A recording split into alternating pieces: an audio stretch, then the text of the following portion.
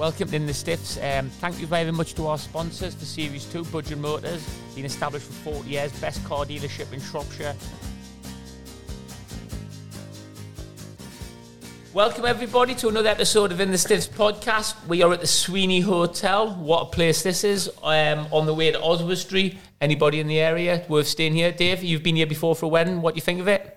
Yeah, I was best man here for a wedding. How's that worked out? How'd it go, Dave?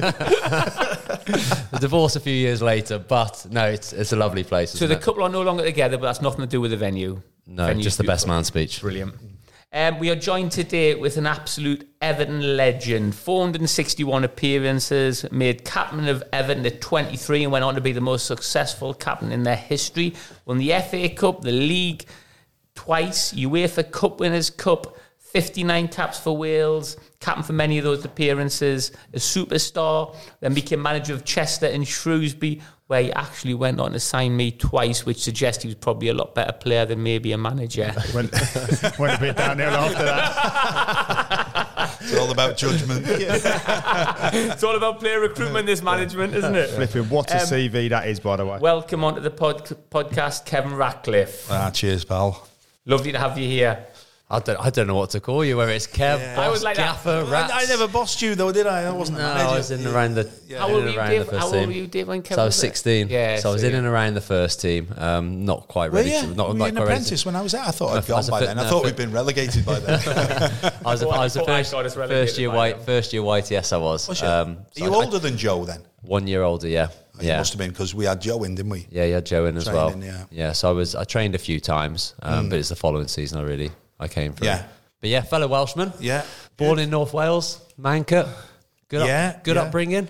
Very good. And had some good players from the area. I play for an under-11 side called D-Side Primary Schools, and I'm one of a few that have done quite well in football. Myself, Rushy, Gary Speed, Michael Owen, and Barry On. All from the same? All from the same Something area. in the water there, isn't there? So we've That's not bad, is we've it? all Some good players there. respectively played over 50 times for our selected countries and captained our selected countries as well. So Oh, that's amazing, That's isn't it? unreal, that That's place. not a bad little pool of players. honestly, it was a hotbed, and that was just, at the height. Anthony Norman, remember Anthony Norman? Was it No, Sunderland, the goalkeeper? Oh, Tony yeah, Norman? Tony Norman, of course. Yeah, I played with Tony and at five-a-side. He played out then. That is unbelievable. What do you put that down to then? Is that just luck? Water. Water. Darren Tinson, remember Darren Yeah, Tinson? he came to Shrewsbury. He played. Yeah, me and he's Dave from played the with him a same lot. area. So there's quite a few that never made the top level, Yeah. but made a living out of the game. And you've got who's a lad that played with you at Wales, the lad from Buckley, just up the road. Well, the two of them really. Both played for Stoke, I think, as well. No, he's so Shawcroft. Yeah, Ryan Shawcroft. Ryan Shawcross. He didn't play for Wales. He England, didn't, wasn't he? Yeah. But He tried to get him a few times to Wales, but he was waiting for the England call-up. Was he? Yeah. Not sure how that's going, Ryan. How's that going for you, Ryan? Missed the boat there. Missed the Euros there, mate. obviously his phone line weren't working. No, the other lad was, I think he played for Sunderland as well. Don't think Another Welsh lad. Yeah, from Buckley. Yeah. Right, Robert I hope there's some houses for sale there. I'll get one. I'm moving the kids there. Yeah, it's been quite good, all along that sort of our neck of the woods. You got like some Mike England player from Hollywell, or Fun and Grew, as it is. And then there was Roy Vernon, which you might not remember, but he was a fantastic player. Tommy G. Jones, who was from Connors Quay, going further back. So it's been a hotbed, really. Do you think that's because it's more, obviously, rugby down South Wales? North Wales just was more football in general, wasn't it? Yeah. There's no doubt about that. It was football, And was it the Merseyside teams that you would all support? Was it Wrexham, Chester? Yeah, quite a lot Wrexham, of clubs, Chester. Yeah, it was Wrexham, Chester, because obviously you got the Mickey Thomas and Joey, Eddie Ned, Mark Hughes, just down the road from here in Ruaben. So it's amazing when you think about it. That's unreal. So it's always going to be football for you then, Kev. What was obviously you played in around rugby. I played rugby, and I got told to stop because I was not bad. Yeah, good at football. Yeah, well, no, but not bad at rugby. Oh, okay. So I got told by Everton to stop playing rugby, to sort of like concentrate on you. And that was the first stage for you, I suppose, was it? Was it academies back then, School of Excellence type thing? YTS. Yeah. So it was a little bit different because what you do is you sign at 16 and then you sign a pro contract when you're 18, if you're good enough. So I think that's what we all did, wasn't it? That's sort of similar. Yeah, then, we were. But what about before that? So what you obviously were you schoolboys or what were you doing? Schoolboys. I never signed for Everton on schoolboys until I was about just before I was 15. My dad kept everything away from me. You were playing local football. Burnley had been knocking on the door because we had quite a good sort of scout from Burnley in the area that used to take the lads across and everything. And I'd been down at Tottenham. Didn't like it. I stayed on the bloody Broadwater estate when I was there. So you know what happened there with the police officer and everything back in the day. Yeah. So that's where I was pitched in digs, and I just didn't get the feel for that. The only reason I went was because of the coach, and the coach was an ex-coach of Everton, a fella called Wilf McGuinness. And Wilf McGuinness was the coach, and that's why I went down there hoping that I could meet him. Taffy Kendall was the keeper. Terry Boyle was down there. Glenn Hoddle was a few years older. And do you think it's because of where you came from in terms of small community, being thrown into London, it's just not quite... Wasn't your bag. Your thing, out your comfort zone? Just didn't quite feel it? Just didn't... You've got to get on with the lads as well, haven't you? Yeah. I just felt that... I went to Manchester City and I just didn't like it because I didn't like the lads. Yeah. Didn't like the Manchester lads because the Manchester lads hated anybody from outside of Manchester coming in. That was the Barnes, one of the Barneses. Big thing that though, like how you fit in, because it's hot. When you're going on trial and that, it's a big deal, isn't it? You've got to be big as a kid. I nearly signed for Chester. That was the club that I was going to sign for. Is this what age? What age is this? I was 14, 15. So I'm going into Chester. I haven't signed. What would Chester be in their League Two? The old third. The old third or fourth. Old fourth. Who was the manager? Ken Roberts. Yeah, right. And this is where you were saying about how did I get to know Ken. Well, I was 14, 15 years of age, and I got an injury. I got a hamstring injury jumping off a bus. And thought I was quicker than the bus, but I wasn't. Jumped off the bus, tweaked my hamstring. I've got a trial for the under-15s over in Knighton, down the road here. Yeah. So I've got a trial coming up in about 6 weeks' time, and I need to get fit. So Cliff Sear, who was the youth team coach then, said, "Why don't you come in? We'll get you fit, and then you can go and have your trial." So I was there, and I used to get in for about 8:30, have a bit of treatment, and then they did a deal with the school that I could come in for 9:30, which was in Connors Quay. So who ran me back to school was the manager, Ken Roberts, and I thought, and a manager. That's ridiculous, going out of his way to actually take me to school. Was that because or you were top class? Were you a brilliant footballer as a kid? I think they knew that you were decent, and they'd said I'd be in the team within the first year of being an apprentice, which most probably you would, because Rushy was right after me the next year, and he got in the team and was transferred. I played in the youth team a couple of times, and we got good results. And I can't even. I was playing midfield then. I was playing left side midfield, and it was. I enjoyed it. The lads were great, and I really and then Everton come in, and I went to Everton, and that was it. Totally different. Straight away. Straight away as well, and the training facilities. Colin Harvey, one of my idols, was the coach, and they just fussed over me and got me to sign. How did you feel about? Well, you must have been. Were you a bit nervous about going into that environment? Did you think you were good enough? I'm not too sure. I can't remember really, Sam, if I was, nervous going in. I suppose you are really at that age. I think I was more nervous after I'd signed, and then you go for your first day as an apprentice. Yeah. Well, talk us through what's it like an apprenticeship like back in them days. It's a bit different to what it is now, isn't it? I'd imagine. Yeah. I mean, you got to get your songs right, haven't you? Yeah. We've done.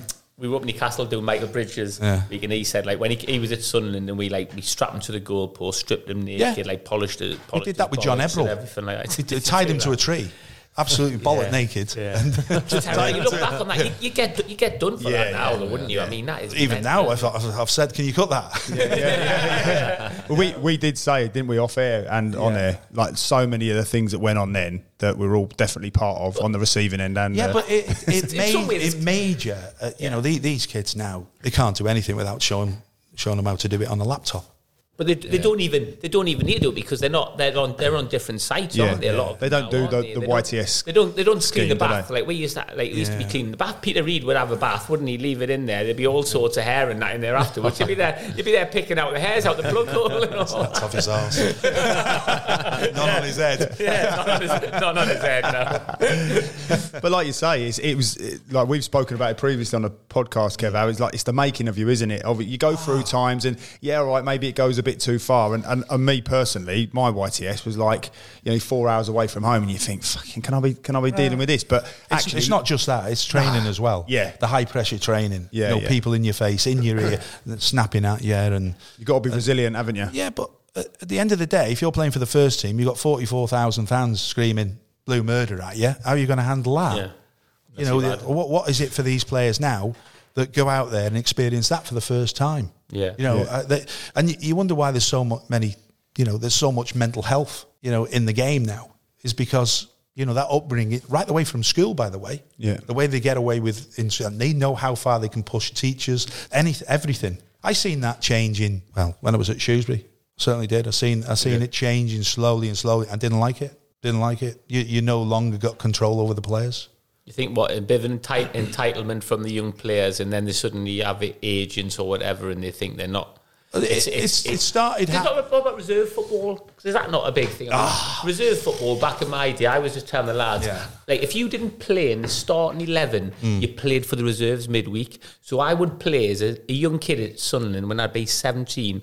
I'd play against Liverpool reserves, and I'd play against Rigobert Song and whoever it would be, McAteer or Gerrard or Carrot, and they'd all be playing foul. They'd all play, and there would be a battle, and you'd play against men, and you would get battered. Yeah, but who were you playing with though, Sam? Yeah, I'm playing with men. Yeah, exactly. You're playing with I'm men. looked after as well because I've got Kevin Ball in centre mid to me going. If Rigobert Song smashes you, Sam, I'll go and smash him. And you're like.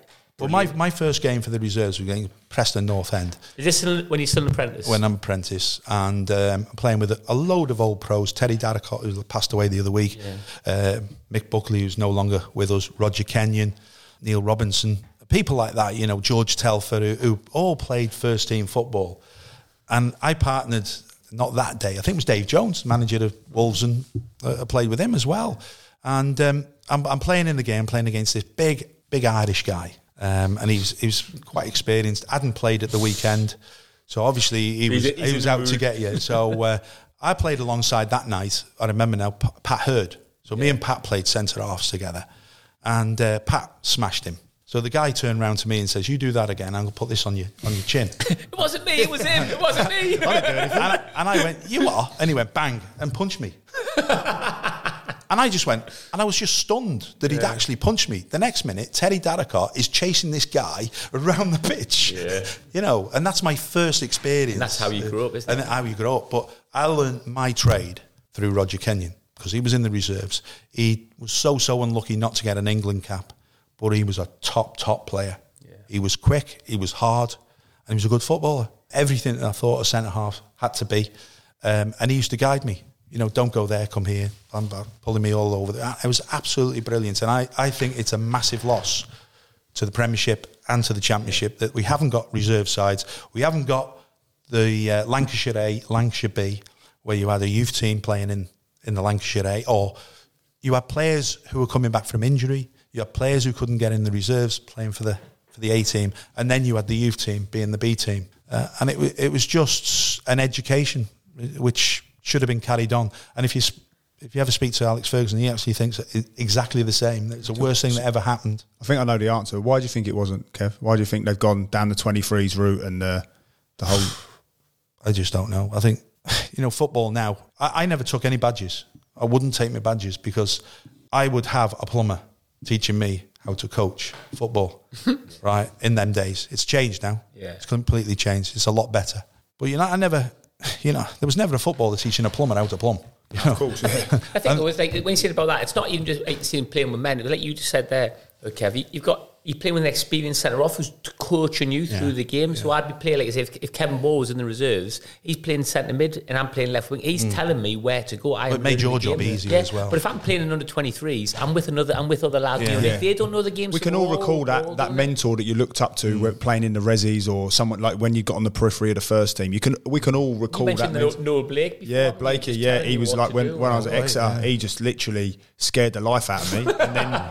He scared the life out of himself when he looked in the mirror. Yeah, but Blakey took me under his wing, and again, there's elements there. You look back and you think, he was manager there for a while as well. Yeah, I think he was assistant to Peter Fox, and then he went on and he was really well respected in the England setup. He's an agent now, but he's a great guy. He was at Stoke, wasn't he? Yeah, and he was at Stoke and be the academy director or something. Yeah, maybe I'm not sure. I just know. I think he managed. I think he was the manager when we played him. Sam, were you there then? When we played him and stayed up? Last game of the season. I wasn't there. He wasn't there. It might have been for a short time. It might have been a short time because I think it was maybe when Peter Fox went. But he went on obviously to develop with England as a coach. But back then he was quite raw, a little bit old school footballing wise. And he just took me under his wing. And I lived in the same house as him because we were in Diggs, and he was from Stoke. He's Newcastle under Lyme. And you're 4 hours away from home, young lad, and you need someone to put an arm around you. And he did that for me. And again, on the training field, he was really vocal and but hard guy. Wouldn't stand any messing. So he had that balance, like we were talking there about the entitlement. Blakey for me had the real balance of going, right, I will put my arm around you when you genuinely need it, not when you want it, but when you need it. And then if I need to be hard on you, he could definitely do that. Well, you need getting through games as well. Yeah, when you're younger, you're not as you're getting your fitness level. And how many players give up?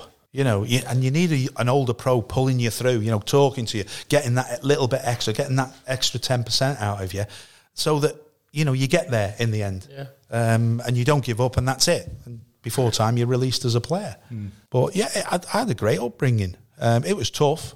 There's no doubt it was tough and it was hard. Wouldn't change it though. No, you wouldn't change it. No. That high pressure training, people in your face. I was lucky that I had a really good manager in Howard. Howard was fantastic. He was a state of the art. Some of the training that he used to do. Was he your manager? You wasn't the manager when you were apprentice, though, was he? No. Colin Harvey was my manager. Right the way through. As a YT, then as a reserve, he got promoted to the reserve team when I was in the reserve team. I got in the first team, and then he was the change for Everton Football Club in the 80s because we were going through a really dire, and three things changed. Played it in a game and we're losing 1-0. We end up winning it 2-1, but with 20 minutes to go, we're still 1-0 down. And Peter Reid comes on as sub. And you've got to remember, there's only one sub then. Yeah. And he comes on, he changes it. We win the game 2-1 with a last-minute goal with Graham Sharp. And the following morning, he promotes Colin Harvey from reserve team coach to first team coach, signs Andy Gray on the Thursday. Derek Mountfield gets in the team about 2 weeks later, and we go from a bottom six side to a top six side by the end of the year, getting to an FA Cup final. And he was that close to losing his job. Yeah. It was unbelievable how close he was, but everybody dug deep for him because you know what you're like when you're young. For a manager to treat you like Peter Reid and Andy Gray, who were 28, 4 or 5 years older than you, for them to treat you the same. It was just thing, you're onto a good thing, so you want to do everything. Well, he gives you a responsibility and he gives you faith, and you feel you've got to pay him back a little bit. So rewinding back from there a little bit, making your debut. So I think I'm right in saying you were on the bench and didn't get on a few times, but then you made your debut at Old Trafford. Yeah. And your second game was an FA Cup semi-final. Yeah. That's baptism of fire, isn't it? Yeah. Talk to us about the Old Trafford one. Were you supposed to be starting? Someone get injured? Yeah, somebody got injured. It was John Gidman. Yeah. He was a right back. I'm going just to do the kit, but he gets ill in the afternoon. They didn't put you right back, did they? No. Well, people say, why were you playing right back? You had number 2 on your back. If you see quite a few games of old footage, they'll see me in games where I've got number 2. Yeah, so you had number 2 on my back, but I played centre back because a lad called Billy Wright, who was a centre back, went to right back, and that's how my career started. Really, I had to play against Joe Jordan. It was What were you like, Kev? Were you like obviously Old Trafford and then semi-final? Were you nervous there? Are you revelling in it? Did you have enough time to even think about it? No, that's the thing. Yeah. That's where the manager was pretty good. I think more so on the semi-final because I was rooming with a lad called Joe McBride, a left winger. The game on the Saturday we drew against West Ham, I wasn't even in the squad. It was at Derby, I think, for the reserves playing. So the result comes through that we're 1-0 up. Brian Kidd's been sent off, and we end up drawing the game. We should have won the game. We end up drawing the game, so he's sort of banned for the next game. And, Monday morning you come in and you say, right, you're travelling. And I'm like, all right, okay, I'm there to get a bit of experience. And there's not a big squad going though, is there? There's only one sub. So there's only one sub. 14 of you or something. Where was the semi-final played at? Ellen Road. Oh, wow. So Old Trafford to Ellen Road, your first two games. Not too bad then, is it? The clock up in your first two games. I was against West Ham. Yeah. So I'm there, and I've gone down. We're going down for the pre-match. That's it. Me and Joe McBride. And Joe's thinking he's got a chance of actually starting or being on the bench. And I'm thinking, hey, I think you will. I think you will, Joe. I think you'll be in, Joe. You've done amazing, Joe. We pressed the button for the lift. The lift doors open, and who's there? The manager. So the manager walks out, and we walked in the lift. And as we walked in the lift, he turns round, and as the lift doors are shutting like this, he goes, "You're playing, you're not." And Joe McBride's face just went like that. And I went, I think he's got it wrong, Joe. He's pointing at the wrong person.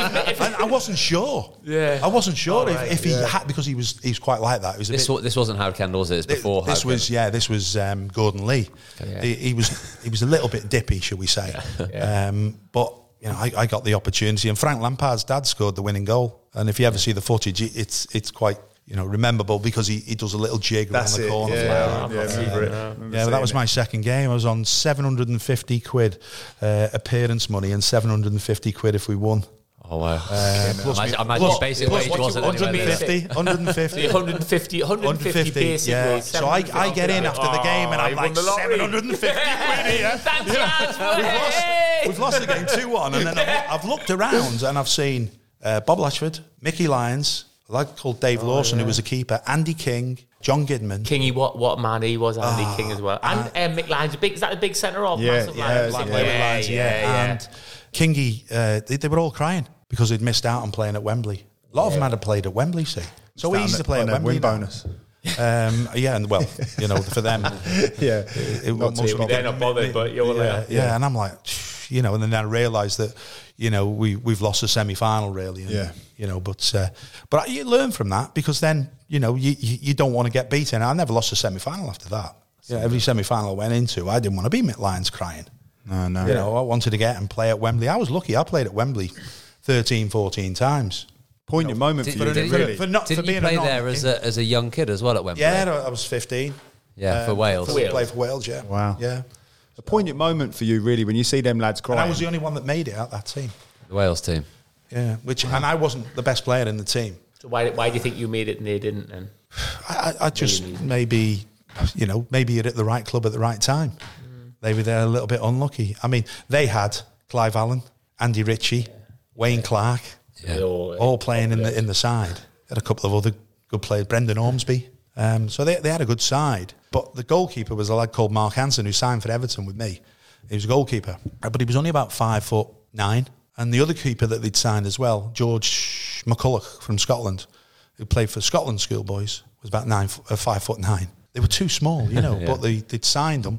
And Mark Hansen overtook George McCulloch, but they couldn't sign one without the other, if you know what I mean. Yeah. So that was it. They'd finished.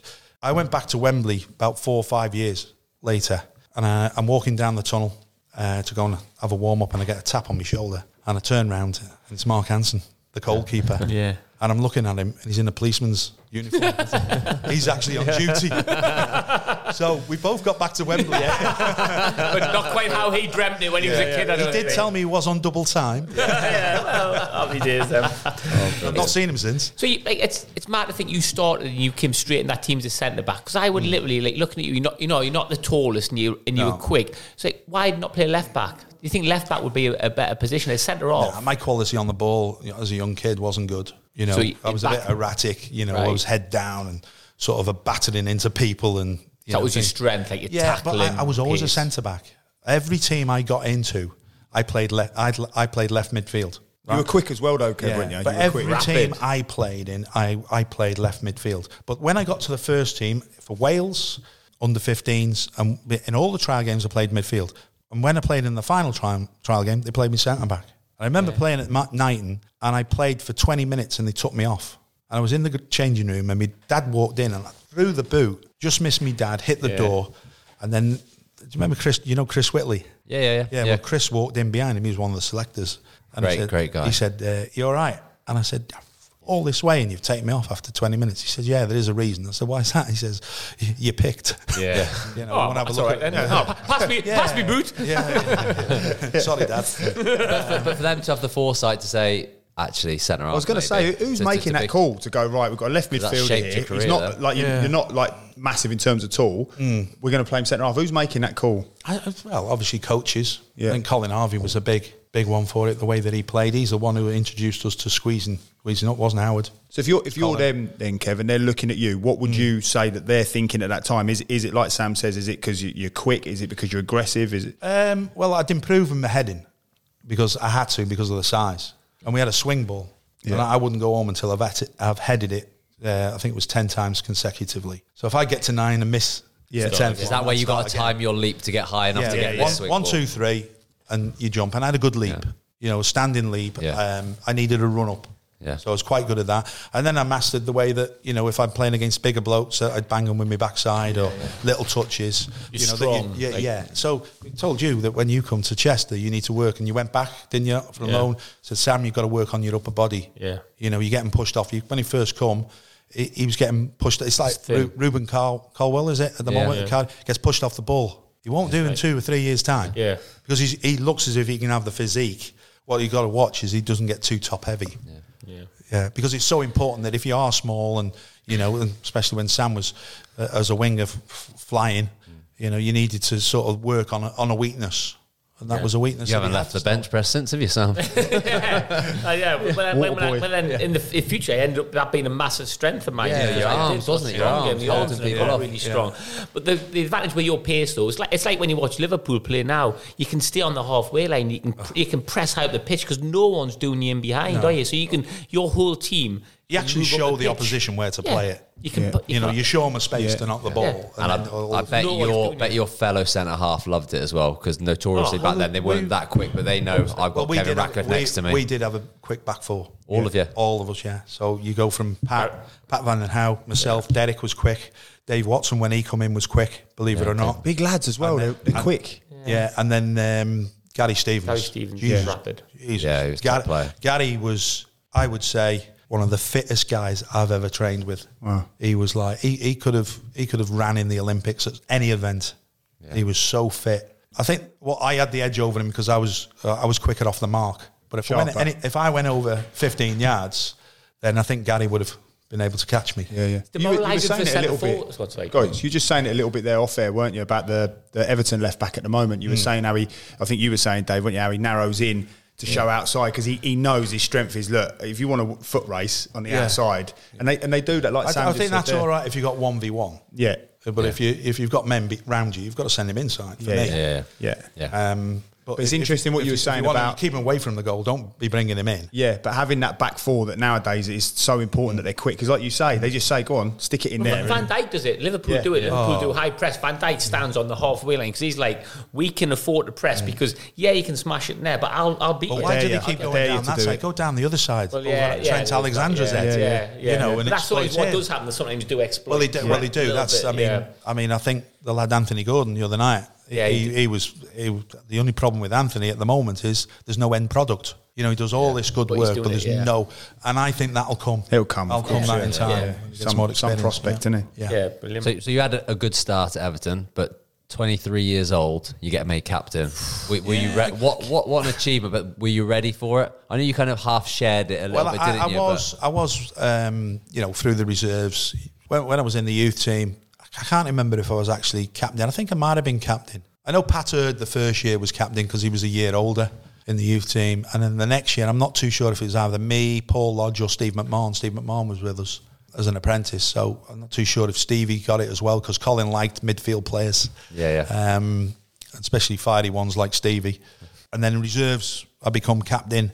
And then I got thrown the captain's armband up at Dundee United in pre-season. So I was 22 actually. Okay. When I first got it, and when he's thrown at me, and I'm looking around the room, I'm thinking, what have they done wrong? You know, I've got like Dave Johnson played for Liverpool, centre forward, played for England, and I'm thinking he hasn't got it. There was Reed, he was there, Mickey Walsh, there was. Why then? Why is he giving that to you? Because 22, that's a massive thing. Yeah, the captain of these, and these aren't like. I think these are men. These are proper. Yeah, but I didn't matter who it was. I think I'd had a few sort of run-ins with older players on the pitch. So they knew you could handle yourself and. Well, I wouldn't back down. And if the ball come anywhere near him, I'd snap him again. And I even snapped the manager one day, Howard. So of that Howard, because he never picked me on the weekend. And I'd snap the captain, Mick Lyons. So I was going round, and I was just like, my head was boiling, just ticking them all off. That is obviously a bit of a culture. That's what I remember Peter Reid being like. Peter Reid used to join and train at Sunderland, and he'd go through like Alex Ray, then he'd go through Lee Clark, and I mean, everyone. Gaffer, what's happening? And he'd be like, sorry lads, I just lost. The problem is he still thinks he can do it. Yeah, he's 60 going around smashing people in a bar now somewhere. I bet he wish he was 60. But we've said it on podcasts before, haven't we? We've said about like if you're going to play at the top level like you do, Kev, you have got to have that trait of an element of aggression, an element of arrogance. You got to be nasty. We're on the pitch. I do feel you've got to be nasty. You've got to have that will, that drive to win, haven't you? Like even last night, you look at the commentary, and you've got made me laugh because you've got like Rio Ferdinand. Last night's probably might not going to age well, is it? Yeah, last night, as in 3 weeks ago, 4 weeks ago. Yeah, I always do that, don't I? But you look at like the high quality players, and they're all just very much talking about the Liverpool team, saying this lot are together, like that. No one goes missing. And they're not nasty.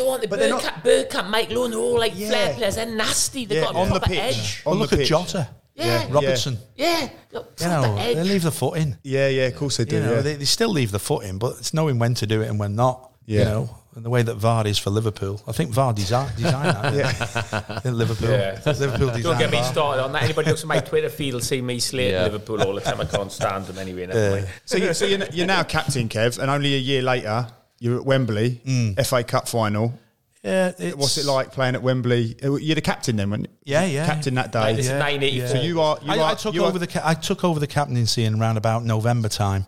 After that game, when I said about Pete Reid coming, that was November the 9th, I think. And I think about a week or two, when Derek Mountfield got in, the Mark Higgins, who was playing alongside, actually got a hernia, which wasn't detected.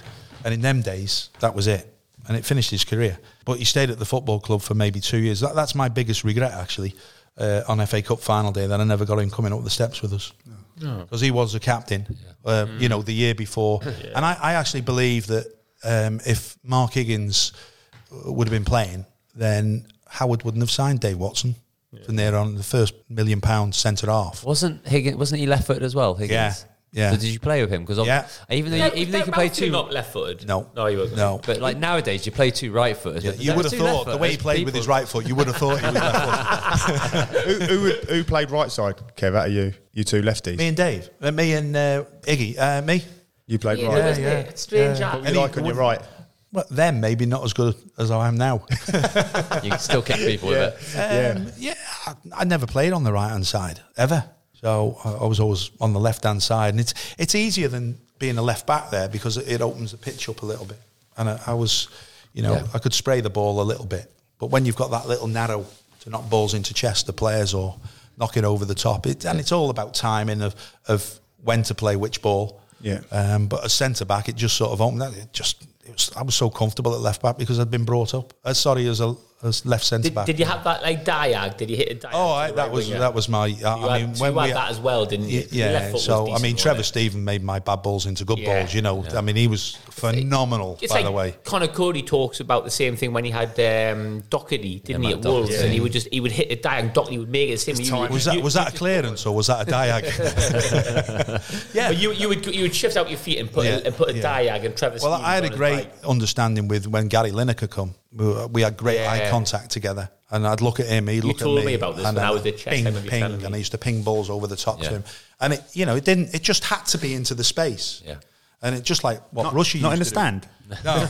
I'm a lefty as well, Kev. Mine always used to go in the stand. You're not supposed to. That's why you were at Exeter. Kev, I remember you telling me when I was at Chester, you were talking to me about it, and you said Lineker would come short, and he would just look at you, and you knew when he run short that he wanted it long. So he would come in towards you. As soon as he started running towards you, you would put him behind. Lineker would spin, and he said he'd get in for fun off your balls all the time. But you had to know that he was going to do it. Yeah, you had that relationship. The other one was Adrian Heath. Yeah, Inchy was absolutely brilliant at that. He was what I called a foreign centre forward. He used to do a lot of running to make space for others. Come short. If he comes short, you go long. If he goes long, he'll come short. And you've got to know that. Yeah. So, and the other lad that used to do it or played against, it was Rudi Voller. So for Germany. Yeah. So Eric Young was playing for Wales and against Rudi Voller. Is that, I mean, I don't want to be disrespectful, Eric. Is that a mismatch? Well, Rudi Voller was going short, and Eric was marking him tight, and I was going, Eric, don't go. Don't go. He's going to spin you, and you're not going to catch it. Yeah. Just spinning him all night long like that. Yeah. Eric Young. Then when he was going wrong, I said, "Let him go. Let him go." Eric's having an heart attack in the second half. Then it was it's like you say, you play with players that obviously don't understand maybe as quick as you. I think that's the difference between top players, and lower league players, is that you adapt very quickly. You sense players. I mean, we'll come on to that a little bit. I was like to ask you that as well, because obviously there's a big difference. You are playing at the top now, and obviously in a bit when we come on to management, you're then. Well, some of us lot working. We'll come on to that in a bit. But still on the FA Cup, so that win, who was it against in that final in '84? Watford. Yeah. So John Barnes playing. And what was the score in the game? 2-0. 2-0. Comfortable game. Very comfortable in the end. I'd never caught what was the lad's name? Scottish lad. Went abroad, played for Rangers. Was it Watford? Played for Celtic and Rangers. Oh, Mo Johnson. Mo Johnson. So Mo Johnson played with a lad called Riley. No, the Gingers. I don't know if it was O'Reilly. Kev, ask some more questions about Ginger players. I'm straight there. And they caught them offside every time. I've looked at the game only maybe once or twice, and I got bored watching it because the whistle was just blowing every time, catching them, especially second half. But there was an incident in the game where John Barnes gets through and sort of fires it past Nev. And John Bailey gets back and gets a touch on the ball. It goes out for a corner, and the referee gives a goal kick. And that for us was the turning point in the game. Yeah. John Bailey, right? It's funny that John Bailey. So I was at Sunderland with Peter Reid, and I think we were playing Everton away for Sunderland, and we come down there, and John Bailey was there, and John Bailey's getting interviewed for Radio Merseyside, like live on the radio, and the reporter's like there. So like, we're walking past, and Peter Reid's like, "Oh, that's me, mate. I'll speak to Matt." And John Bailey's on Radio Merseyside live.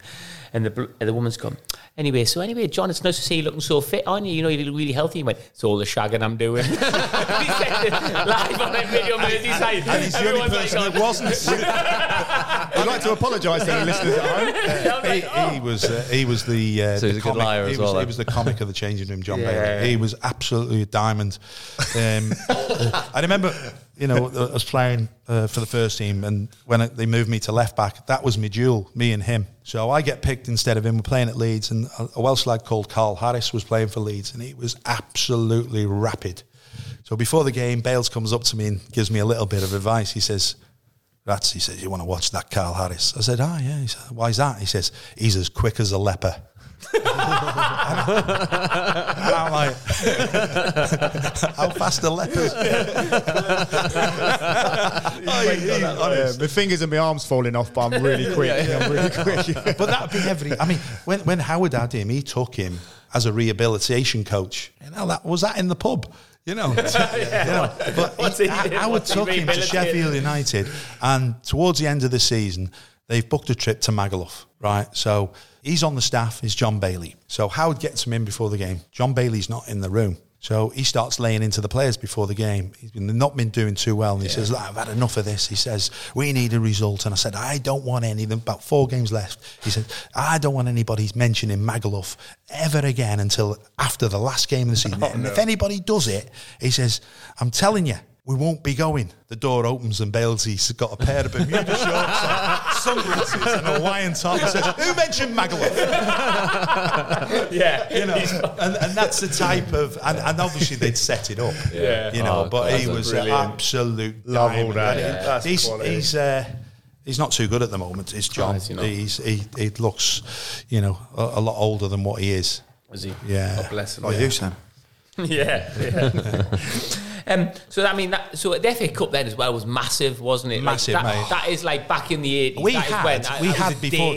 Well, what you do is you get up in the morning, and from 9 o'clock, whatever, you're on TV right the way through. Best ever. Yeah. And we were delighted that Freddie Starr had turned up for us, a big Everton fan. Yeah. So Freddie Starr turns up, and we're all hanging out the windows at 8:30. In the hotel. In the hotel, and he's dressed up as Adolf Hitler with wellies on, going up and down, which you most probably wouldn't be able to do now. Probably not getting away with that these days so much. And he's doing his show outside. The full, you know, and they're filming it and everything. Yeah. And then he sits down with us for a pre-match meal. And now you've got to remember, Freddie Starr was earning per show 84, about 20 grand a show. Yeah.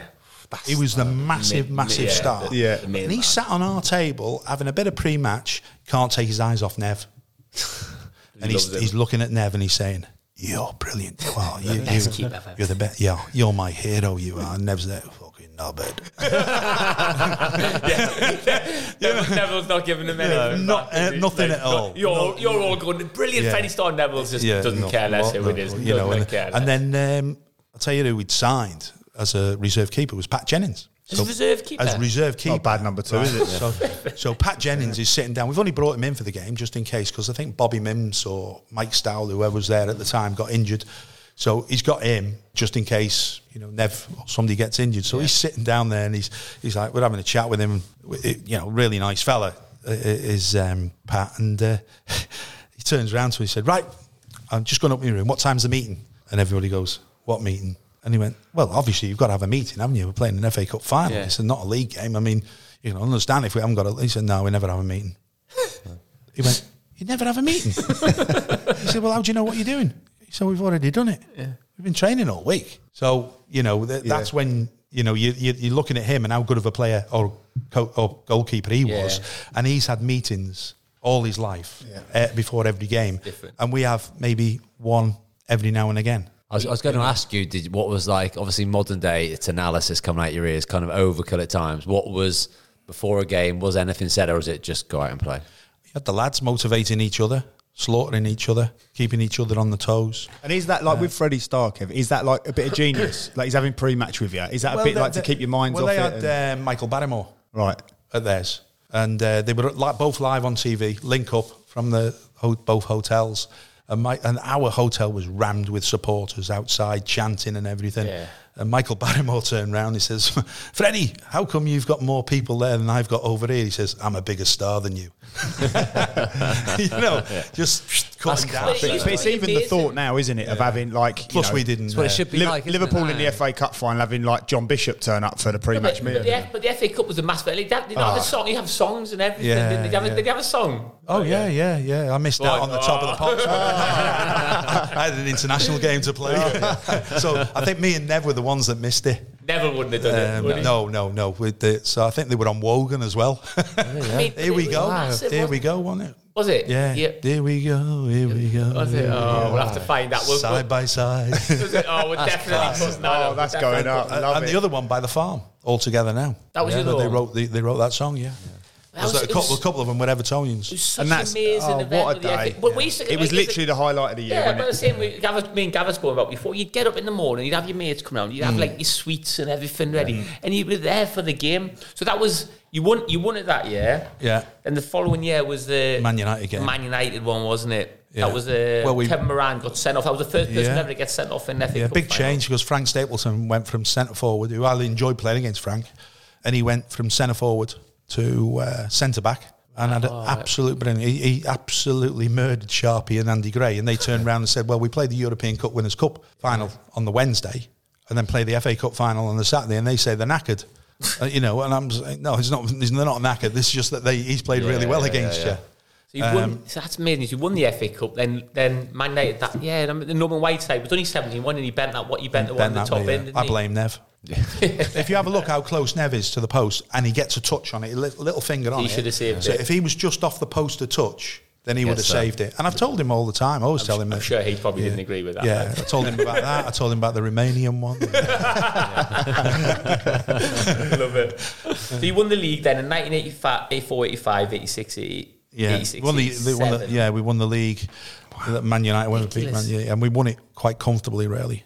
So that team, I mean, that team is Neville Southall in goal, who was brilliant, one of the best in the world. Gary Stevens right back, who was unbelievable. You, Derek Mountfield. Pat Van Den Houw. Pat Van Den Houw left back.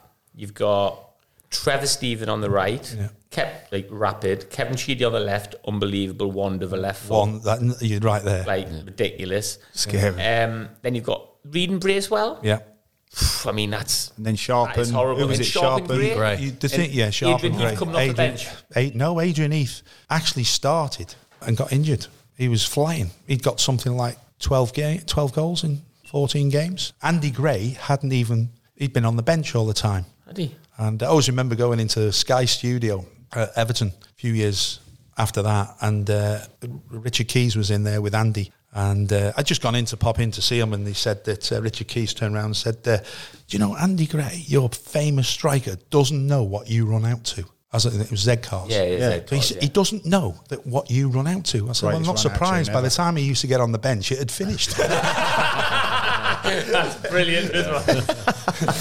I remember you, Kev, telling me as well, like when I was at, I don't know, it was a Chester or Shrewsbury, and you see Andy Gray, he's hard as nails, wasn't he? Yeah. And you used to say he used to hang it up for Andy Gray, like early doors. He used to hang it up, and he used to jump with the centre off, and he'd try and headbutt the centre off. He did it against Bayern Munich. To try and smash him in there. He did that against Bayern Munich. Split the centre off. Split his nose and his lip here. Just to lay down a marker. No, he'd just been booted by him. And Andy Gray turned around and booted him. Reedy had just been done by...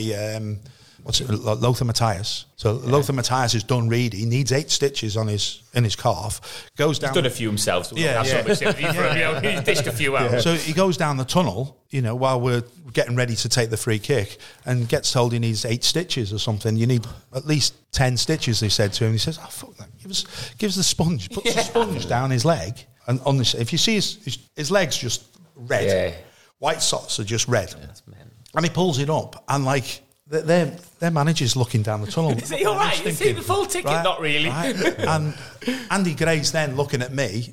I don't know if Reedy's off the pitch or he's come back on. And Andy's going, "Rats, just hang it up." And I'm going, "Andy," he went, "Hang it up." And if Andy says hang it up there, you've got to hang it up to him. Otherwise, he's going to hang you when you get in. And this is like in the first half. So he should have been booked. He's not even been booked, and he's swiped out of this lad. So I hang it up. Perfect. It's coming. It's a dream for him. And I thought he was just going to flick it on.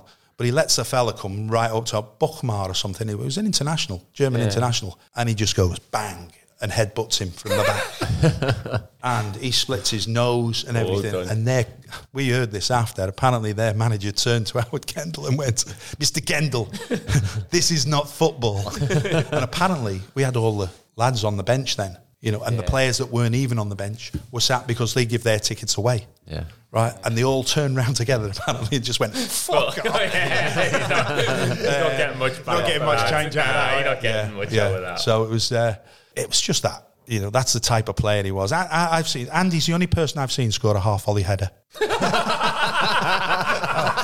That took a bit of time to sink in there for a minute, didn't it? Half volley header. The technique is absolutely fun. But have a look at it. It's on YouTube. Notts County away in the FA Cup third round, and it's a half volley header. I've seen him score sometimes. I've seen him do. Kevin Bond goes up for a header on a corner for us. And Kevin Bond gets there before him. He headbutts him in the back of the head, and the ball goes off the crossbar out for a corner. Yeah. And I've said, "Andy, have you just headbutted him?" He said, "Yeah." I said, "What'd you do that for?" He said, "I knew I couldn't get the ball, so I thought if I could play a cannon off his head." I'm thinking, that's mental. What a team that is, though, isn't it? Like you think of that Reed and Bracewell in centre. Well, Reedy, we all know what Reedy was as a player. Yeah, Brace was phenomenal, and the biggest compliment I can ever pay him is you did not realise how good he was until he wasn't there. Yeah. It's a hell of a hole to finish, to fill. The engine was unbelievable. But what people forget is that, just did simple things, the two of them. I was going to say, the two of them weren't flashing anyway. Have you ever seen the goal against Sunderland when he pings it out to the far right side with Trevor Stephen? One of the best goals I've ever seen. He get on the volley. On the volley, he volleys it, must have been 40, 50 yards. Straight to his feet. Trevor whips past the fullback, who I can't remember who would be the left back then. Can't think who the left back would be. Rogerson. Yeah, could have been. I thought it could have been Pickering. It was like an up-and-coming young player. Down and out after that. He just gone, and then he whacked it into the near post. It's a fantastic goal. That's a great point. Paul Bracewell, he's a win. Have you seen he's a moaner. We used to when I was a young kid coming through. He used to bat. Got to go home. I've got to clean the pool. I used to throw that in all the time. I don't know if the missus has cleaned the 5th bedroom. He used to love all that one. That was on the pool. I've got to shoot off, lads. I've got to go and clean the pool. And he'd be like that. I've got the gardener in and all. He'd be all the time. He was one of the first players that I knew that used to buy property and do it up. And See, I love all that banter. It was brilliant. We used to have Greavesy do that, didn't we? When we played, we played. Class. No, but if you want a really good footage to watch, is that people think that football's been invented since '92. Have a look at the game against Rapid Vienna when we have a phase of play where we keep the ball. The only two people that don't touch the ball are me and Derek Manfield, and we were popping it about everywhere. They couldn't get anywhere near us, and then it must be I don't know how many passes, how many minutes, and then Trevor finishes with a lovely turn and misses the target. If it goes in, it's the best goal that's ever scored. It is. I can tell you where that footage is, Kev. Yeah. It's the official history of Everton FC. Is it? And the reason why I tell you that is because when I was younger, I was Liverpool, and I had on VHS Liverpool the official history of, and my brother had Everton. VHS, not Betamax, no? No, just after that. But he would never let me watch Liverpool. Right. So he'd hide it everywhere, so I'd have to watch Everton. So all I'd hear is Z cars. Yeah. I'd see that Rapid Vienna game. And that was what was interesting when you talk about Colin Harvey. I remember vividly from that brilliant video. In there, I remember Howard Kendall, and it's just getting battered every week. Like he's really struggling. And then it's almost like a film when you watch that video. It's like a film because all of a sudden it turns. And obviously to this day I've just thought, I wondered what changed. And like have you ever seen the film Howard's Way? No. Yeah, I was going to say that's the story of Everton. It's very good. It's very good, actually. The way the lads put it together. The Everton fans love it all. Yeah, that's the history. But it's put together with the right type of music. I mean, I'm an 80s man anyway with music. So if you like 80s music as well, and that's put in, they've got the Keith Mullen from The Farm, who's talking. So you got someone playing you. Are you like you're speaking on that? Do you feature? Yeah, on that, we've done intervies, but you don't ask you don't hear the question being asked. Yeah. So you're literally talking. I did my bit with Sheeds at a pub opposite the ground. I think they've flown over to Australia for Gary Stevens, who lives there. They've gone to America for Inchy.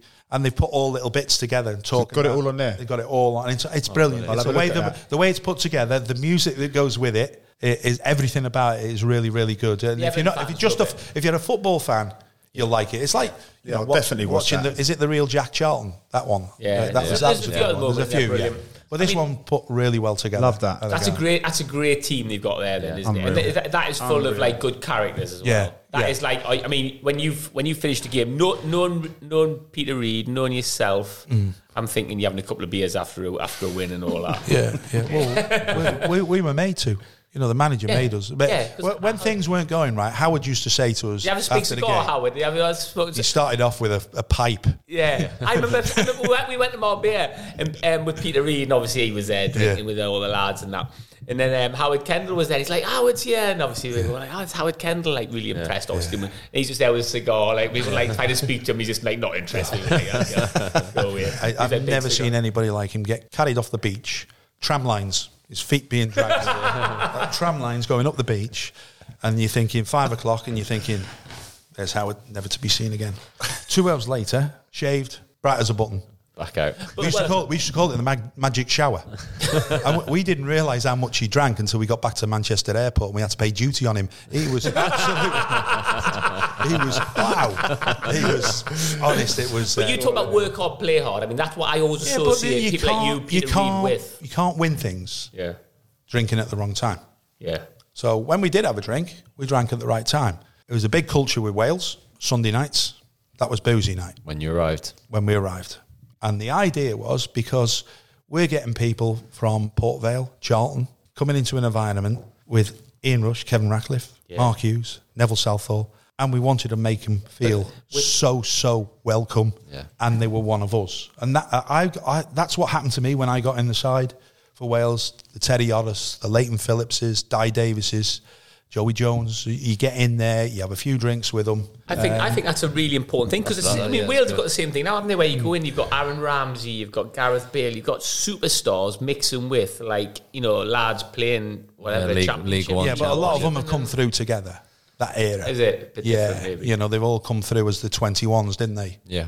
Yeah. I've talked before about when I was saying about Steve Evans, who I played with at Wrexham, on the Wales trip with Ryan Giggs. I went, what are you two talking about? How's that two-touch game going? Yeah. And he's just doing a 12-minute run. He's chasing your balls. No, that was an important thing. See, them lads in Wales, the Gareth Bales and the Aaron Ramseys and everything, they come on leaps and bounds as soon as Craig Bellamy retired. For me, I think he held them back at least a year.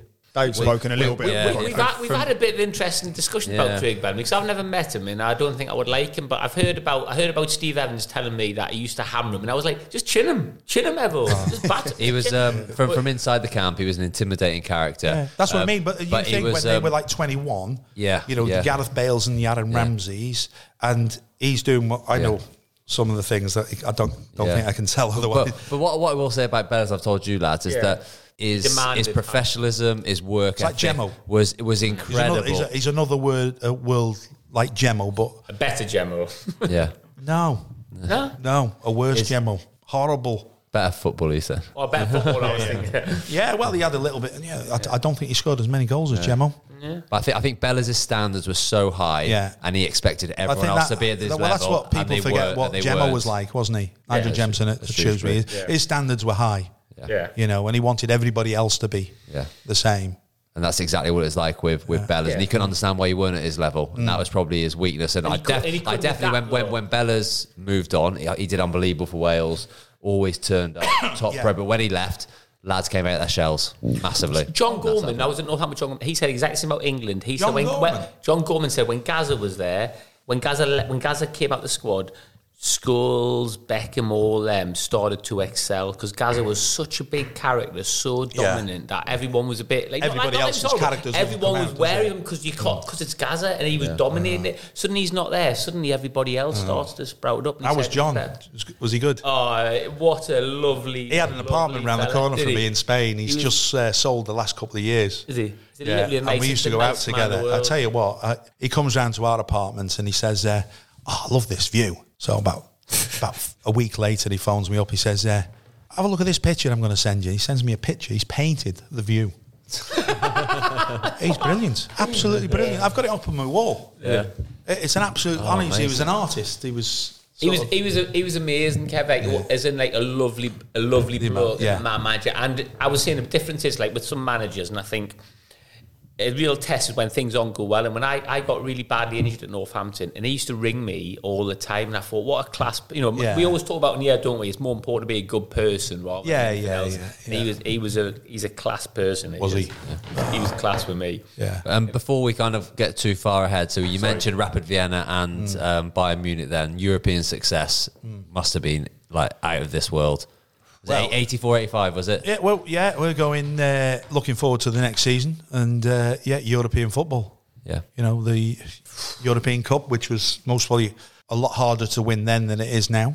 Because you couldn't afford to, it's a cup competition. Yeah. You think you're going over to the Ukraine or you're going to Russia. And if you get a defeat over there by 1 or 2-0, they're not going to concede away from home. Yeah. They block up shop. Yeah, we were looking forward to it, and obviously Heysel just hampered that. It was so England. So obviously all English clubs got banned. All English clubs got banned, and that was you were in your prime, Evan. Yeah, at the time. And you literally were, Kev, weren't you? At that time, we were talking in the car on the way up. You were literally right out there when Everton were just dominating. You just couldn't wait for European football. You win the league then 2 years later, and you still can't get into Europe. Yeah. Two clubs suffered, and that was us and Liverpool. Mm-hmm. Liverpool recovered. We've never recovered from it because we lost the manager. We lost the right hand side in Trevor Stephen, Gary Stephen. Peter Reid was coming to the end of his career. So I thought, or not I thought, but they thought. So they bring in Stuart McCall. If Peter Reid was coming to the end of his career, he was a better player than Stuart McCall ever was then. Because he was still better than Stuart McCall. And then Colin Harvey took over and starts bringing in the likes of Pat Nevin, Peter Bergery, and I'm I've known Colin since I've been 15, 14, and I'm thinking, they're not Colin Harvey players. Not good enough. Just not his type of player. You know, if he liked the win, he played with, you know, the only luxury that we had, and Colin didn't get on with him, was Kevin Sheedy. Was he was the one luxury player in that quality team that I knew before? He was the one. Yeah. But he was unbelievable. He was just unbelievable. His passing was just out of this world. His vision, his touch was just made the pass. You know, sometimes you carried him a little bit and defended a little bit because he did some. We got things out of him. Yeah, we got a little bit extra because if he didn't, you know, but Colin wanted a bit more, and that's why I couldn't understand. You know, especially Pat Nevin. Although Pat Nevin's a great guy, nice footballer. Yeah, but for me, it wasn't a Colin Harvey. It wasn't maybe an Everton type of player. Peter Bergery as well. I thought. Yeah, Stuart McCall. I can understand why he brought Stuart and Tony Cotty to a certain degree as well. Even though he's got a good goal scoring record, he wasn't the type of player that I thought that Colin would have gone out and got. What do you think was going on, Kev? Why was it? Do you just think he? Well, Colin wasn't a good man management, as he's not a great communicator. Just for the listeners, Howard Kendall left and then obviously you had all this success, won everything, but then Howard Kendall's left, Colin Harvey's then got the job, and Colin Harvey's been coach for the last few years, and being a manager is different to being the assistant manager or the head coach. You're making them big decisions. Yeah. But it's communication with the players as well, which is so important as a manager. And Colin wasn't a good communicator even when he was a coach. You know, he was a nasty bugger. You know, the training sessions didn't finish if you were on his side, and he wasn't winning. Yeah. He didn't finish until he started, and still he winning. So we passed. Lads are like, come on, I want to get off it. Let the gaffer win with you. Flipping it. I've seen lads go like that when the teams get picked on a Wednesday or a Thursday, and Colin Harvey's on the other side. They're going, I can relax. But do you know what? He's the best thing that ever happened to me.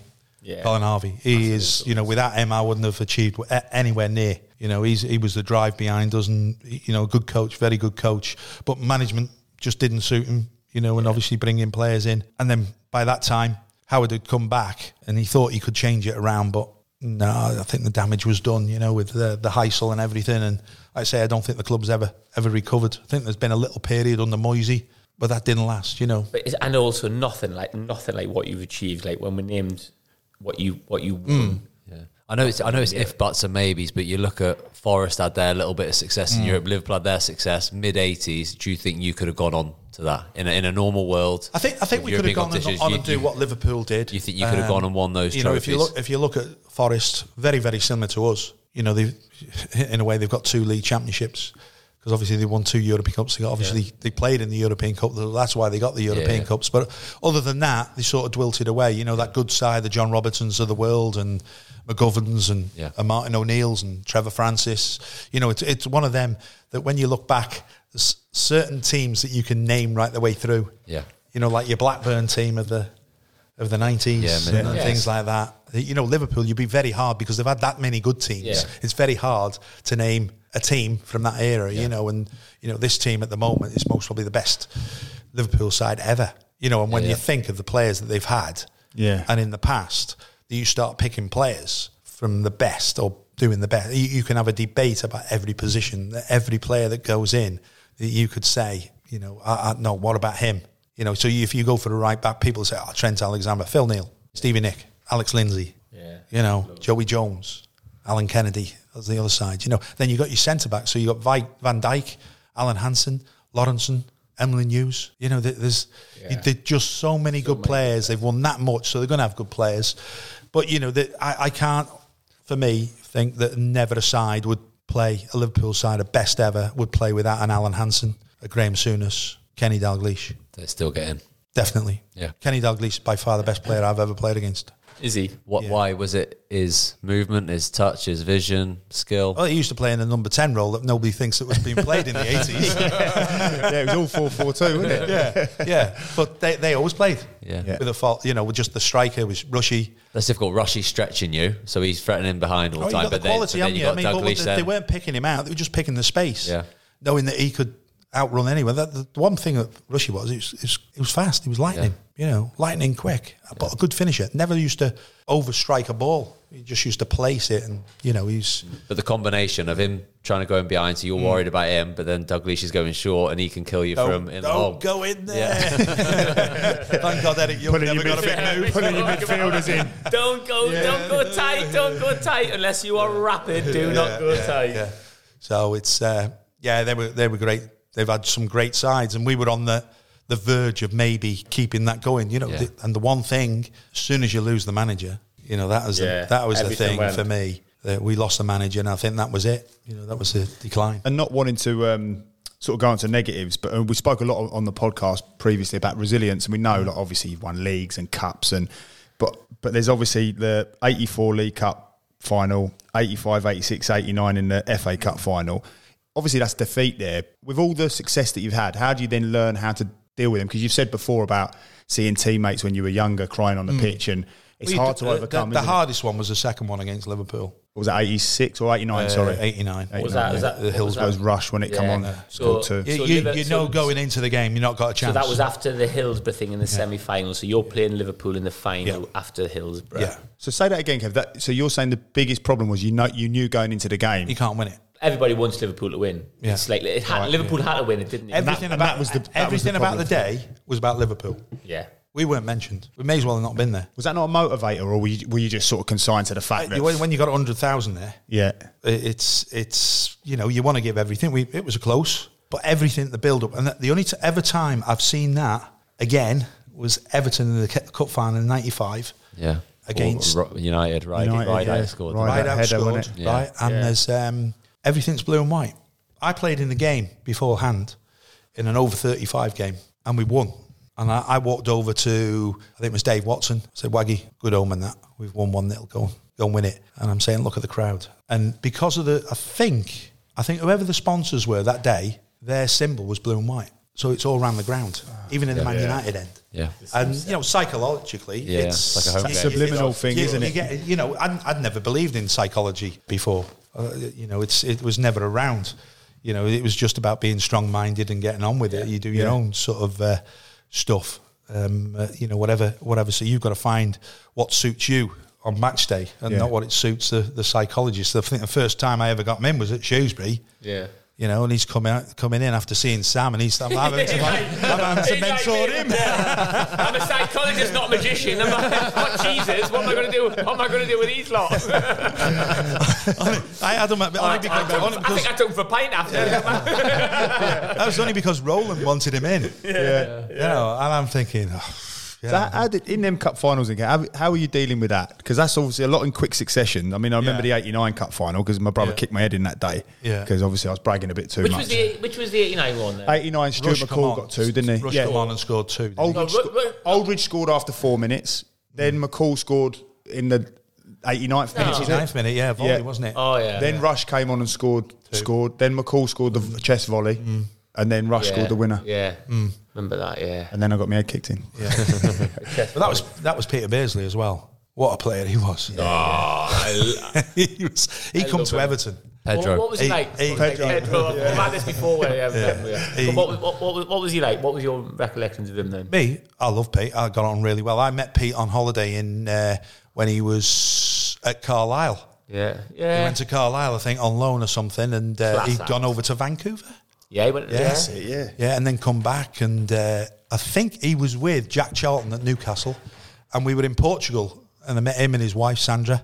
We had a little one, and my little one's now 40, and he was looking after her with his wife at the slides, the water slides and everything. And Peter couldn't swim, so he didn't want to go. And I said, "No, Pete, you've got to go. You can't drown there." I'll help you. So I was waiting at the end. It was like like a little kid, where I had to wait for him to come down the slide just in case he went under, And we got on great. And I remember coming in one day when he was at Everton, and I looked up at my spec, and there's all these turtles. He's put all these turtles on the deck on me peg. And I says, "What's this?" And Pete comes. He said, "Oh, they're for your lad."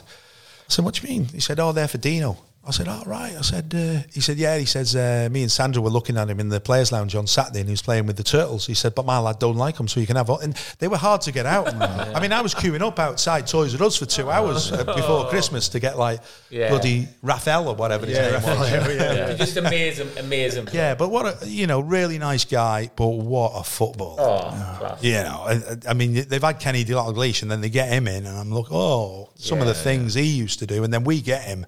And he was brilliant. He was so far ahead of the players. He was another level again. Yeah. You forget how good he was. Talk us through your relationship with Ian Rush, because I've heard some amazing things. Obviously, Ian Rush was your roommate at Wales. Yeah. And Ian Rush was banned from driving, apparently. So you used to take him true. in. Yeah. You used to take him to training at Liverpool. Tell me this then you went training at Everton. Yeah.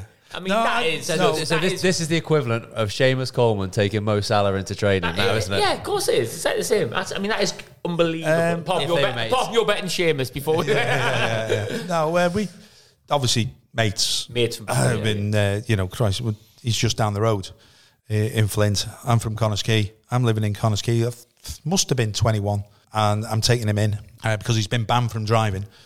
And I'm taking him in. I drop him outside the Shankly Gates. I won't go inside the Shankly Gates. You're captain of Everton at the moment. No, I'm not a captain. Right. I'm not even in the side at times. Right.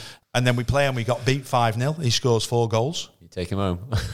I've got to take him home. He's asked for a lift after the game. So I've not played. And I've gone there. I'm outside the changing room. He comes out. He's got the match ball. And he goes, "Do us a favour, Rats." I said, "What?" He said, "Can you get them signed by the back?" I suppose I'm paying for the tunnel as well, am I? That was it. But that must have been, I must have been 20, 21, because Caroline wasn't born. Because a couple of days later, pre-season this was, that he comes to our house, but we've gone into hospital to have the baby in the middle of the night, and he gets up, gets dropped off at the bottom of the street. I live on the biggest hill in Connors Quay, by the way, right? And I'm not in. So he had to walk 20 minutes down the road to his auntie's house. This is the Liverpool centre forward. And our arrangement was that I'd pick him up outside the club shop. I wouldn't come into the ground and wait for him. I said, "And if you're not there, I'm gone." Yeah. And he was there every time. So, he used to... I mean, that's an amazing story. How fantastic is that? I got a call off him last year. I hadn't spoken to him for a while. Been to a dinner where he was in a dinner in London. Yeah. Asked me to go down. He said, "I'm getting awarded for this for some stuff I've gone." So yeah, for the football stuff that I've done. I went, "Well, what else would it be?" Football, not for brain surgery. So we've last year he phones me up. He says, because he's 60 coming up, and he says, "Got a trip booked for us." I go, "Oh, right, okay, where are we going?" And he's saying, "We're going to Cannes, all paid for." He says, "Get yourself to the airport." He says, "And we're on a super yacht for 3 days." So there's me, Reedy, Ronnie Whelan, and Rushy. We do a bit of filming for this sort of thing that is going to go out hopefully in the next year or two. And we're on this yacht which has got 6 double bedrooms. Everybody's got a bathroom, and we're in Cannes, and everybody's looking, "Who are these idiots?" Who are these? Who are these? But we were doing getting drunk. I was sitting on the top deck with him one day, and we never went out because it was too rough, the sea. And we're there talking, and I seen, "Look at the jacuzzi." And I said to Rushy, "Rushy," the jacuzzi. I said, "Do they fill it up every day and empty it every night?" He said, "Yeah, they've got to." I said, "Oh, right." I says, why are they doing that? He says, "Well, if they don't, it'll dehydrate." I said, "Don't you mean evaporate?" He still hasn't changed. He still hasn't changed. But what a journey. Everything was paid for. He got sponsors to sponsor it. And I think he's out there now. I just had word that he's gone out for a couple of days on this yacht again. So I've got to text him to ask him to look after it for me. That's an amazing rivalry though from 2 lads, isn't it? Together to be like you're you played against them a lot. Well, it started off in school where he played for the Roman Catholics and I played for the the Protestant school. Even though I was Roman Catholic, he was he's gone on to be like but we got on. He signed for Chester the following year after I'd left and gone to to Everton. And we got in the Welsh. And then I didn't see him for years. We played together when we were 13 on the under-13s when we were 12. He was a year younger and got in the side. And that's the first time we ever come across each other. And then we didn't really keep in touch. And then it wasn't until we both got in the Welsh squad. And I always remember him getting in the Welsh squad, and we're up at Scotland, and I'm on the bench. I got called in. It was after the England game when we beat them 4-1. I got called into that squad because Dave Jones had got injured, and I got pulled into the squad. So I had to travel up to Scotland on my own. Got to Scotland, he's there.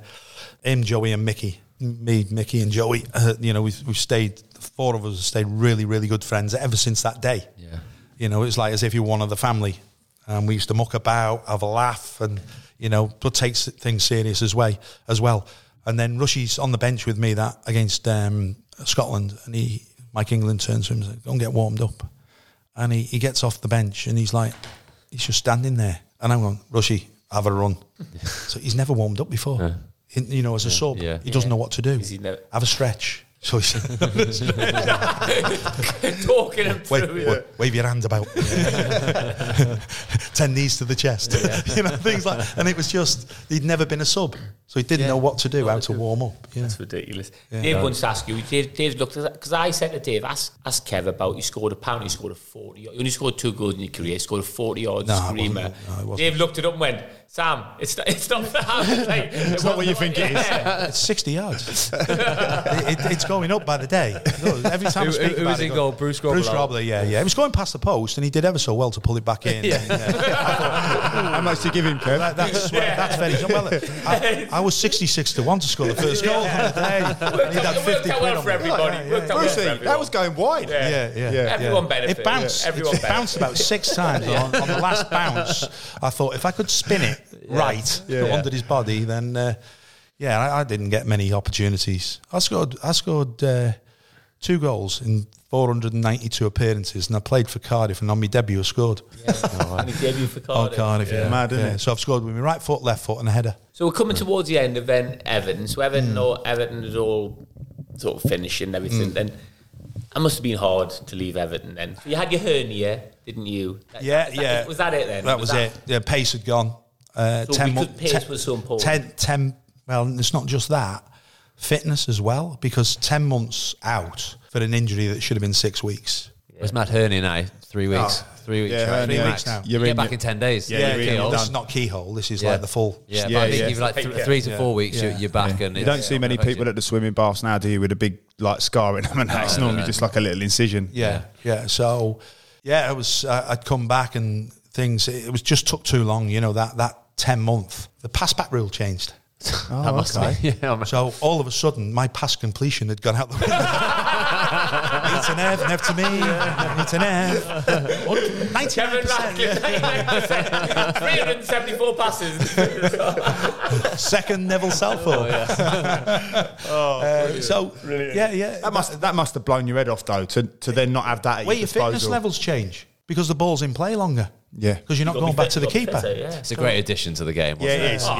Brilliant. For the fans, amazing. Yeah, if you look at some of them games, they're boring. Yeah. Because you look at Liverpool, they get a 2-0 lead, and all they're doing is passing it back to Bruce, and Lawrence gets it, puts his foot on the ball, and just a little tap back, and he picks it up. It's a best addition, I think. That's happened. There's been a lot of bad ones, but that's most probably one of the best. There's a few head losses, weren't there, in the whole pass-back days when they'd try and they'd basically mug the other team off, wouldn't they? And then someone would just come flying from nowhere, smash the keeper. Not having that. I used to love watching that. But no, that was the end of me, really. Was that hard to take then? Yeah, because how many years started Everton? 12, 14 years. 77 till 92. 15th season I was in. Too. So, but I started then picking up injuries, especially in my left knee. And I'd never, if you have a look at my career, most of my games are played before the age of 28. So, I'd only played in the last 4 or 5, just signed a 4-year contract, which was thankfully good. Yeah. I think the second year into it, so that'd be around about 28, 29, I got the injury. But I played most of my games. I don't think I played 100 games after 28. Oh, wow. For Everton. When did you retire? It all depends who you speak to. To you then, what's your version, Kevin? I played at Chester for a little while, but I didn't enjoy it. I just played it to pick up a bit of wage and pay the bills. Yeah. Mentally though, how do you cope with that? Because I mean, you've been you're at Everton. Sam, I was going home and I was falling asleep. I was so physically tired. Never used to sleep. If I did, it was for like 10 minutes. But this was like becoming a couple of hours in the afternoon, you know. And then I'd get up. The next day, I'd get into training. I'd do a 12-minute run or 15-minute run on my own before the lads were training. You know, thinking I was getting my fitness back, wanted to get it back and everything. But things had just changed. It was, and then obviously, you know, it doesn't, nothing ends well when you're at a football club when you're injured. We've spoken about this before. There's no loyalty. No, it's no like, thank you very much. And I knew the writing was on the wall when Gary Ablett signed for Everton from Liverpool, you know, and I've come in the morning, knocked on the gaffer's door, and he says, I'll let you go, you know, and I'm thinking, all right. He says, but I want a fee. And I'm thinking, come on. Who's the manager then? Howard Kendall. Back to Howard Kendall who said that to you. So he said, I want a fee for you. He said, but you'll get the fee. Oh, hold on a minute. Hold on a minute. You should have said gaffer. Million quid. Yeah. That £1 million was never heard of then. But it got around that he was looking for a couple of $100,000 for me. And I'm thinking, he's not going to give me a couple of $100,000, surely. So before the deadline day, he calls me in and says, we've had a change of heart. I'm going to let you go for nothing. And I'm thinking, well, everybody thinks I'm fucked now then, don't they? Yeah, I think I'm finished. Thanks very much. Yeah. That's not a nice way to end that. It's not nice. I'll always remember it. It couldn't have happened to a nicer person when Dave Watson, that was the hardest thing to taking the club captaincy off you. Yeah. So you've gone in and Dave, the manager says that I want Dave to be captain. You know, you're no longer sort of going to be in the plans as much. So I said, yeah, great. You know, because it was Dave, me and Dave got on great. Yeah, he's good. I thought it couldn't have been a better person. I wouldn't, would have hated to have thought it was Martin Keown.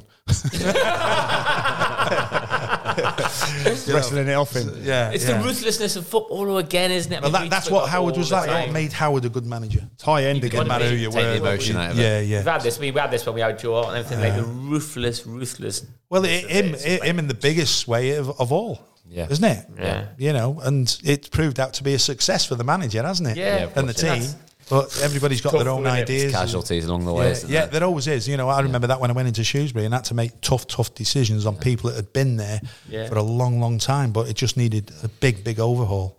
Before we finish with your playing career, I wanted to obviously touch on Wales. Here we go, Gav. There's a shock, isn't it? Just leave every it, Dave. podcast we have to do. Can't get through one podcast without doing this. But you had a good team. You had Seifel, Hughes, yourself, Rush. You went close in '86 to get into the World Cup. You was in contention in the qualifying. You disappointed. You never kind of. I can't remember what it was for. The first one was.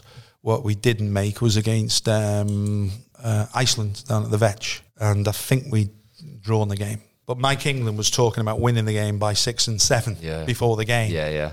And he picked I think there was 7 players playing for Swansea. Yeah. He picked them. At the Vetch. And then he picked me, Peter Nicholas, and Joey Jones as the 3 centre-backs. Now, I didn't have three centre-backs. 3 centre-backs, right? You didn't think that we played them back in then. That's what I mean. Everybody's bamboozled by the Premier League, thinking that there's been no formations or tactical things. Did we work on it? No. And he just threw my name and Peter Nicholas, and I thought, right, okay, Nico and Joey picking up, me sweeping behind. No, Nico was sweeping behind. He couldn't run. Nico was as slow as they come, as a midfield player. He could handle it in midfield, but he was never a centre half, and it was the first time he'd ever played there. Yeah. And they just ran riot, Iceland. They were just about getting them sort of centre forwards. Was it Goodison and Gulison? Someone that went to I think his dad played. Yeah, so he wasn't a bad player, and they were quite physical in them days. The Icelandics and the Finnish were as well, and we drew the game. Floodlights went off. I think we're 20 minutes to half an hour off the pitch, and we come back on. Game ended 4-4. Then we played Scotland. Obviously, that was the big one. The penalty one. Yeah, well, we went up to Hampden, beat them 1-0. Yeah. Ian Rush with a blinding goal. Yeah. Sparky absolutely tortured Alex McLeish and Willie Miller, who were 2 good players. Yeah. And he battered them. Yeah. He absolutely battered them. And Rushy was just picking up bits, and we did. And there was... The last game in the group was back at Cardiff. If you ask me which team, right, that I hated most internationally, would be Scotland. Yeah. More than England? Yeah. Big statement from a Welshman, that, isn't it? Normally it's England, isn't it? Honest, you ask a lot of the lads, and I always remember Graham Souness and Robbie James, most underrated player ever. Peter Nicholas was hated by Graham Souness, and every time he played against him, he did him. So Suey does Nico. Robbie James just goes bang and punches him in the back of the neck like a rabbit punch. He's like a break dancer, going down. And honestly, it was right naughty games, yeah. But we won the game 1-0, and then we get them back home. And the big thing in the game was this in Cardiff, wasn't it? In Cardiff, 50,000. Yeah, I think it was at Ninian Park. And first half, we get an early goal. Roshy, Sparky. Sparky gets an early goal, and then big thing happened just before half time. Who was the keeper was Jim Leighton. So Jim Leighton loses his contact lenses and can't see. So they bring on Alan Ruff, who, by the way, wasn't a bad keeper. He was known as a typical Scottish goalkeeper in them days where he used to make mistakes, but only against the best teams in the world. Yeah. The Brazil. He always used to joke about being chipped. I only get chipped by the best. Yeah. Eder, I think it was for Brazil. Yeah. And he come on, he had a blinder. I actually think we scored too early. You have a look at the penalty with Dave Phillips. It's a scandalous handball. Yeah. So 2 handballs in atmospheres like that. The biggest atmosphere I think I played in front of was maybe at Wrexham against Russia when I was first started playing. Yeah. And we were staying at the Bryn Howell down in Llangollen, and we went to the game and everybody was lying in the streets. It's a good 10, 12 mile, and all the way into the ground. They'd lined the streets clapping us in. It was like being at Wembley. Yeah. So that's the biggest crowd, even though it was only 30,000 there at Wrexham. Yeah. Then that's one of the biggest atmospheres that I've played in. That's obviously played against Brazil at Ninian Park, 52,000, but nothing like that. Yeah. And then you throw that one in there. But Scotland was a big one. Yeah.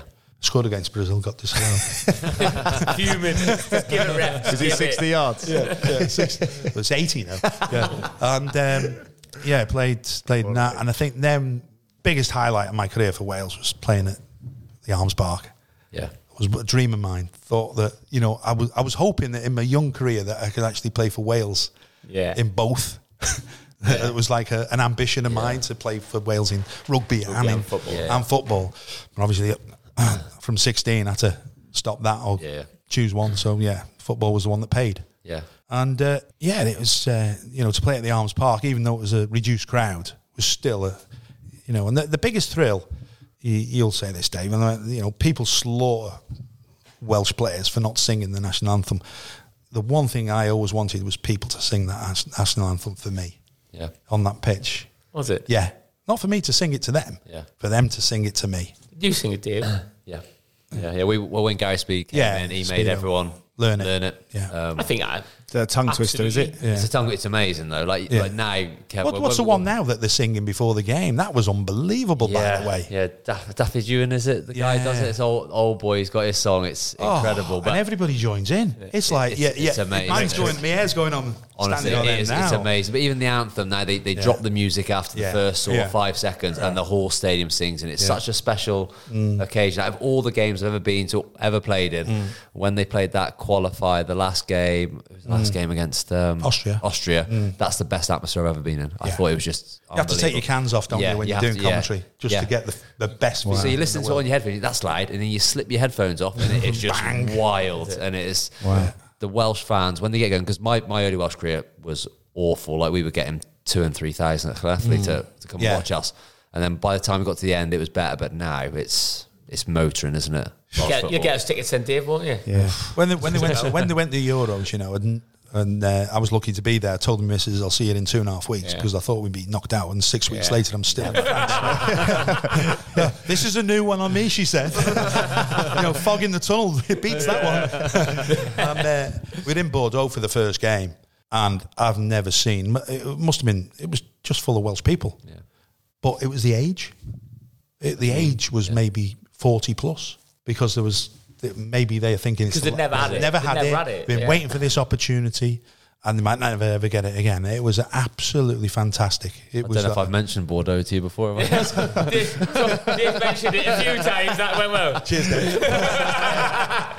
But I don't know whether you heard that was just one of the trips. I mean, where was it? Dinard, wasn't it? Yeah, in Dinard, yeah. We stayed there as well. That's where we were based. Yeah. That was where the HQ was, the press. I mean, that's a podcast in itself. Yeah. I mean, it was amazing. Unbelievable. What a lovely, lovely town. It was like a little Wales, like sleepy old place, wasn't it? Yeah, but it was like a Welsh village on the sea, wasn't it? Yeah, definitely. And they could have been Connors Key, couldn't it? Yeah, it wouldn't have been Connors Key. It wasn't rough. And that's where Psycho House is, where Alfred Hitchcock he got the idea of the house from there. Yeah. So the house is actually there on the point. Yeah. Go stay there then. Yeah. In the Stiffs with Budging Motors. Budging Motors are on Stafford Park in Telford and Featherbed Lane in Shrewsbury. For all your car needs, contact Budging now.